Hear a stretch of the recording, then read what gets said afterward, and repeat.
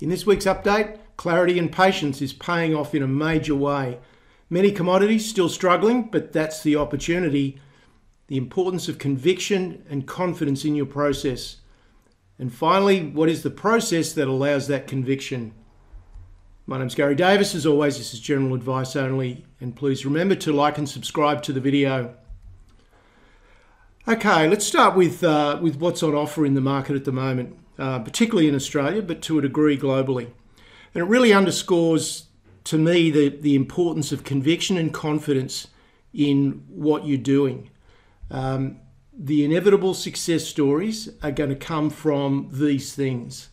First of all, as I've been saying for years and years, you need unstoppable megatrends because you want to know that the growth in demand, the growth in the business, the growth in earnings is going to be there.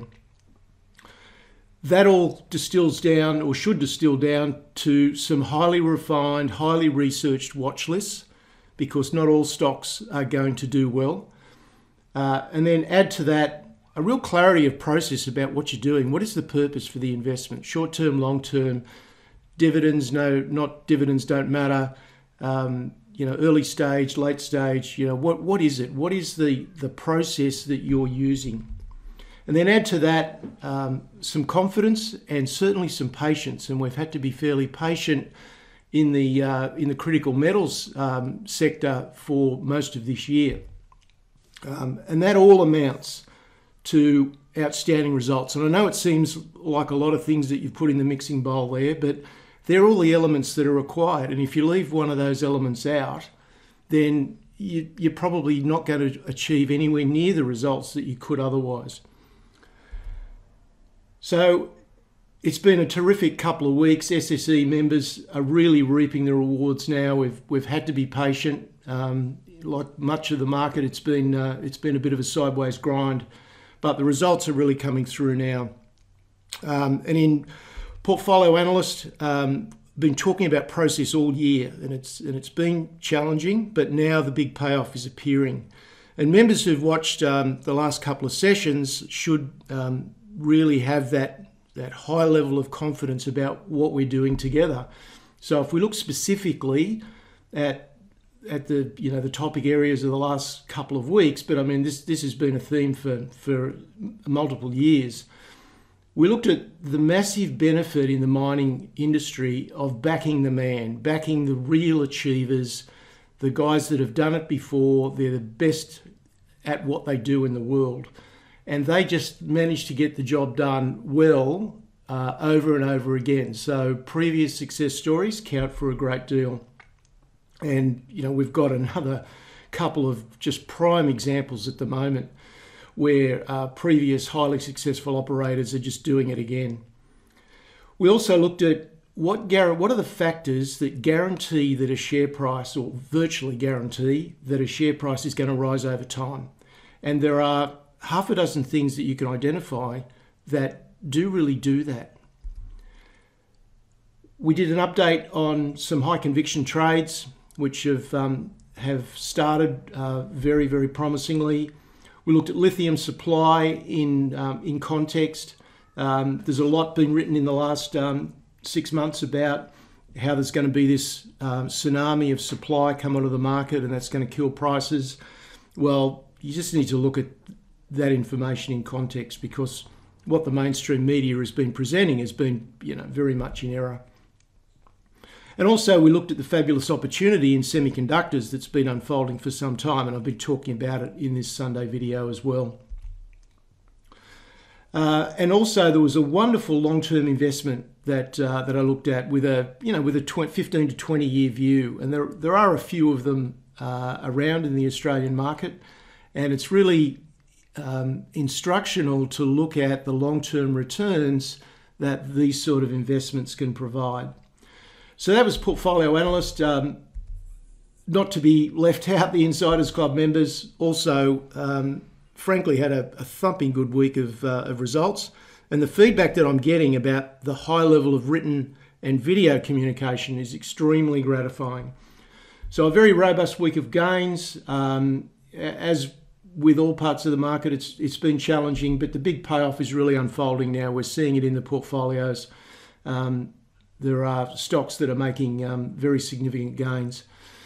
There's a long way to go in this critical minerals story. It'll continue for the rest of the decade.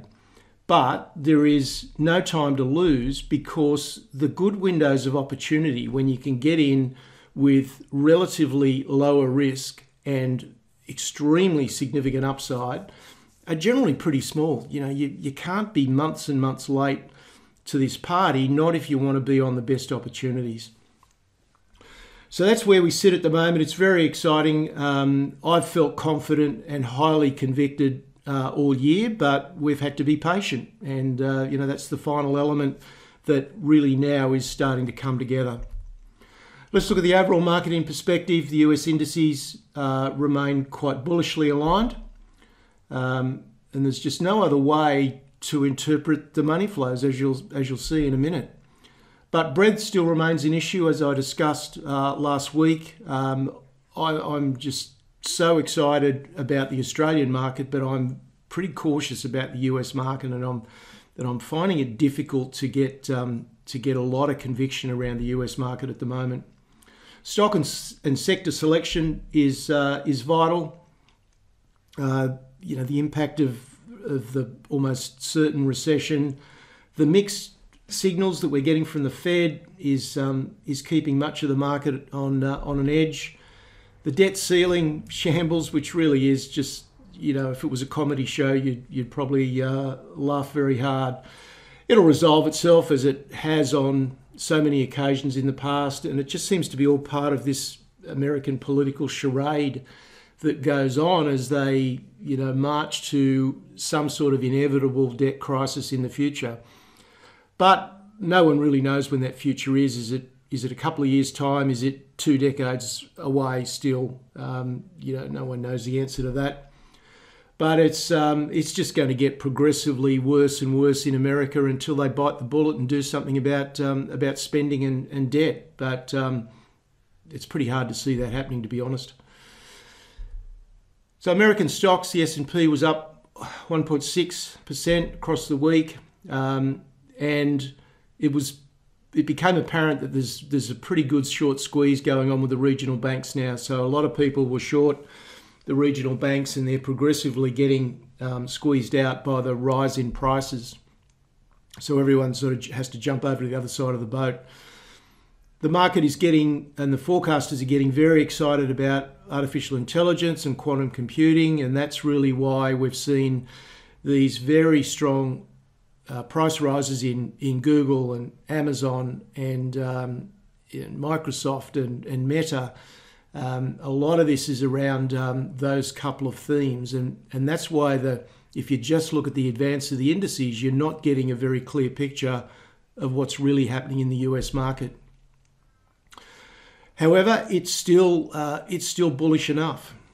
Now, the US dollar index was up to 103, so a bit of a rebound last week. The 10-year yield went back up again to 3.68 on the strength of the Fed comments about the fact that there may even be another rate rise and quite probably no rate cuts this year, but we'll see about that, because what the Fed says and what they do are often two different things.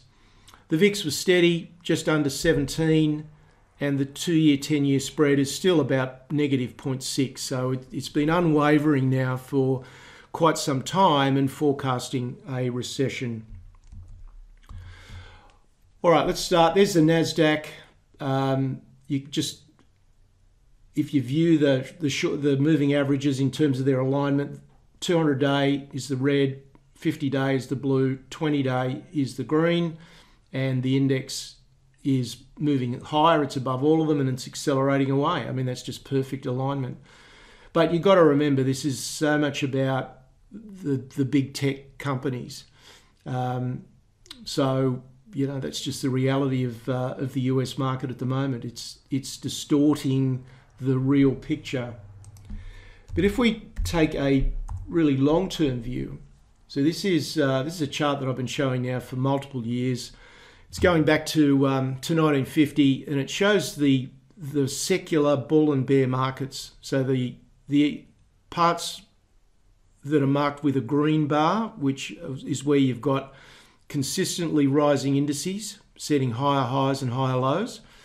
So back in the 50s and 60s, we had a secular bull market lasting 19 years. In the 1980s, 1990s, again, 19 years. In between, where the indices really just went sideways and we had a couple of decent dips, lasted 12 years, followed by 13 years in the early 2000s.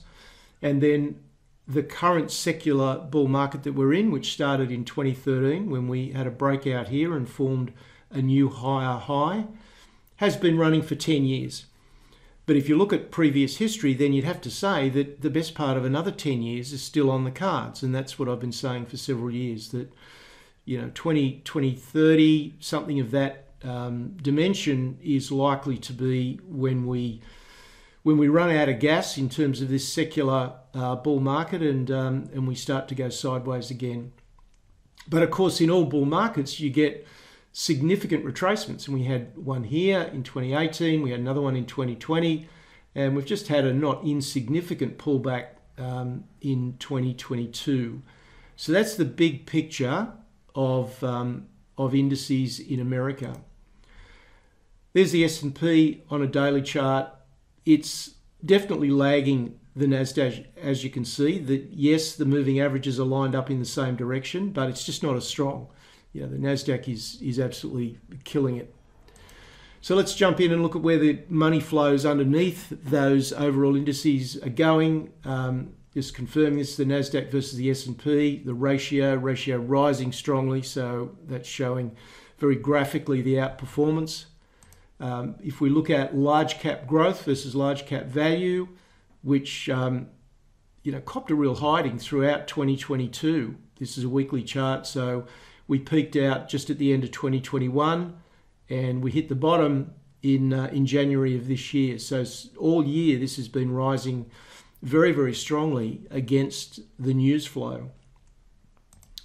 Semiconductors versus the S&P, really strong rebound. Bit of a tick down on Friday, but semiconductors looking really, really good and confirming all that bullishness in the market.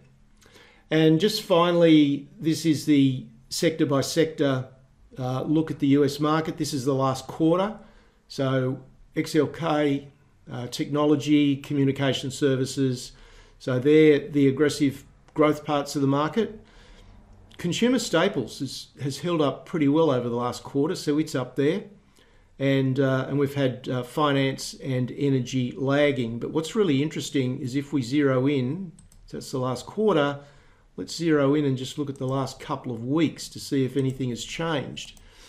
And you can see we've still got communication services and technology at the top of the tree. Because of Amazon, which feeds into XLY, consumer discretionary, that has done pretty well, but I'm pretty much ignoring that because of just the overwhelming impact of Amazon and Tesla on that index. But finance has certainly kicked back very strongly in the last 2 weeks. And look at energy. Energy's come from really being lagging to improving very, very rapidly. So to my mind, there was a contrarian opportunity in energy, and I spoke about that a couple of weeks ago. So that's the tale of the US market. If we look at the currencies, US dollar on a weekly chart made some ground, but we're still in this big band between 104 and 100.5. So we're sort of stuck, but you'd have to say when you're looking at the moving averages that there's a bit of a bias to the downside. We're getting lower highs and lower lows. But we do need to resolve these two levels, 104 on the top, 100.5 on the bottom. And the Australian dollar has really just been following that lead inversely, and we finished the week at just under 66. So summarising the Australian market, 65.85, our dollar. Our index gained 0.4% across the week, and when you look at our index, it's really just in a holding pattern. It's just going sideways and has been for a couple of years.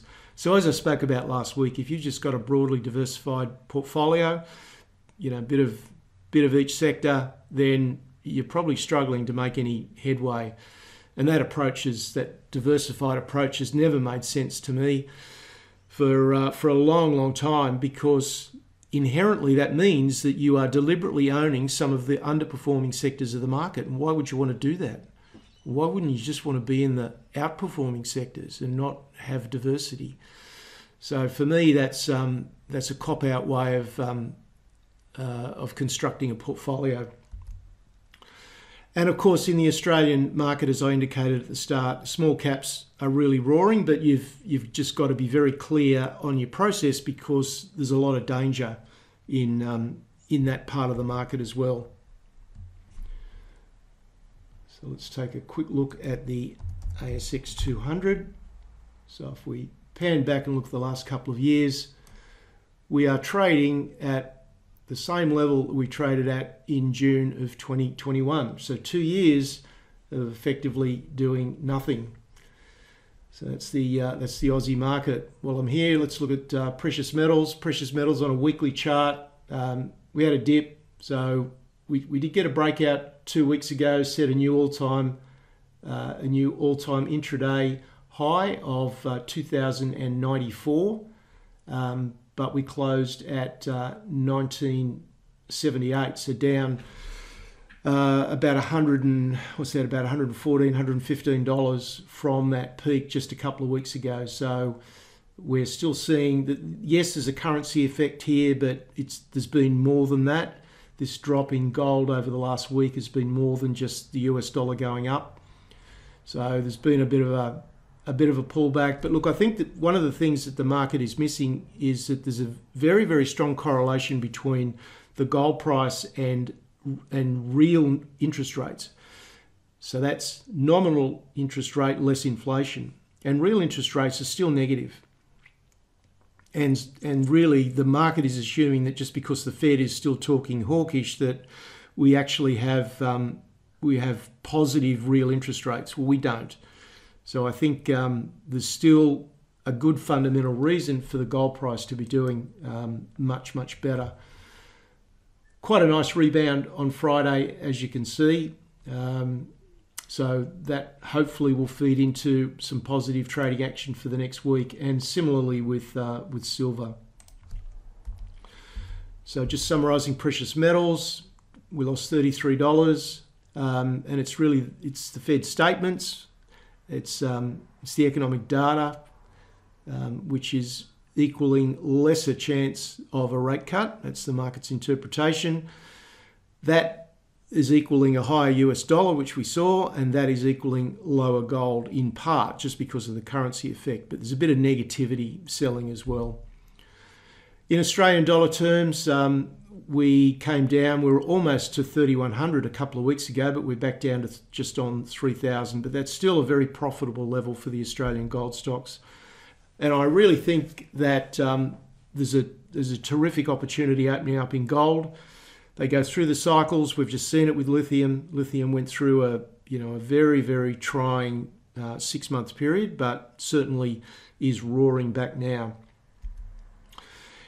If we look at precious metal stocks in general, I just wonder, I have no evidence to back this up, but I just wonder if there is so much money flowing into critical minerals that it's diverting attention from gold stocks, and that gold stocks is an emerging story about to burst back on the scene. So, watch this space. And also the other point that I've been making for a long, long time is, because I've not trusted the gold price and the level of manipulation that has gone on in the gold price for years and years, I've turned my attention to world-class emerging developers or emerging producers, but development stocks, because you're going to get an uplift in the share price based on the de-risking of the process and based on the takeover premium that inevitably will find its way into those stocks. And we're seeing that now with the takeover of Newcrest by Newmont, and that's sort of really started to put more attention back on mergers and acquisitions. So for me, I've always wanted stocks that had that capacity to improve significantly in price, but without needing the gold price to rise. So that certainly has been paying off. But again, I think that the really big payoff hasn't arrived yet. It's still to come. Turning to other commodities, copper was steady. Nickel was at 9.49, so it did lose some ground during the week. With copper, we've got rising inventories, as you'll see on the chart in a minute. We've got a higher US dollar, and we've also got China demand that's still pretty soft, and it's all keeping a lid on the copper prices. But the long term remains highly attractive. So if you can get a 2-year view of where copper will be, you're going to see copper stocks start to move well in advance of 2025, which seems to be the consensus when the supply-demand situation really gets into a significant deficit for copper. West Texas Intermediate crude didn't move a great deal, 70.7, and there's just so many cross currents that are conflicting in the oil market. It makes short to medium term forecasting pretty difficult. But for me, the long term still appears inevitably rosy. You've got demand that is not going to come off nearly as quickly as a lot of people think and would hope to do. But because of the chronic underinvestment, there's no way that supply is going to be able to keep up with it. So we're going to have a very buoyant oil price over the longer term. If you're looking 12 months, 2 years, 3 years out, and I think there's a great opportunity in the energy market. Lithium, the mergers and acquisitions activity has dramatically set the record straight about what's real and what's not real in the lithium market. We've now got restocking in China and elsewhere, and that's reversed the decline in lithium carbonate prices. So we're now starting to see some significant gains in those product prices. And we're seeing the real premiums now flowing into the stocks that have got that X factor. The world-class deposit or the takeover potential or the high-class management or whatever it is that gets the market excited, because there are so many hundreds of lithium stocks, and I can tell you that the majority of them aren't going to make it. So if you think you can just go and buy some lithium stocks and you're going to do really well, you're playing a game of luck, and that's not how to invest. It's the stocks with X factor potential where the real premiums are going to go. And now that we've got this very significant mergers and acquisitions activity, you're going to see that really increasing. And this is a bit of a guess here, but I would expect that less than 1 in 5 lithium stocks, and it could even be as low as 1 in 10, are going to make it big, and the rest are just going to be left by the wayside. So being very clear about what your targets are, what your process is for buying and taking profit is just so critically important. There's the copper chart, so pretty steady in terms of price, but it's the inventories that are doing a bit of damage and holding the prices down. So there's been quite a significant move. So from around 50,000 tonnes in the LME just a handful of weeks ago, we're now back to not just over 90,000 tonnes. So that's certainly not helping copper. But look, that's a short to medium term thing that will correct itself. There's the spot nickel chart. So we were certainly down a bit in the last week. Wrapping it all up, in my view, as a growth investor, a significant chunk of your growth portfolio should be in critical materials. Now, I know that some investors don't like mining for varying reasons, but this is a mining environment like we've never seen before. The last mining boom in the early 2000s was built off the demand from China. But that demand was, was never going to be absolute and sustainable over the very long period of time. But the environment we're in now, the demand and the supply situation is such that we've got the best environment for mining that I've ever seen in all the decades I've been in the market. So I think a significant portion of your growth portfolio can be in this part of the market. But as I said earlier, it's not just any old bunch of well-known names, because some of those are underperforming quite dramatically across all areas. And of course, a lot of the early stage stocks are just not going to make it. They're not going to be able to get the capital. And they're just not going to be able to make enough progress. A lot of those smaller companies don't spend enough money. They don't spend enough of the capital that they raise on actual exploration. A lot of it just goes in funding people's salaries that work for the company. So there's an opportunity here to really fire up your results over the long term.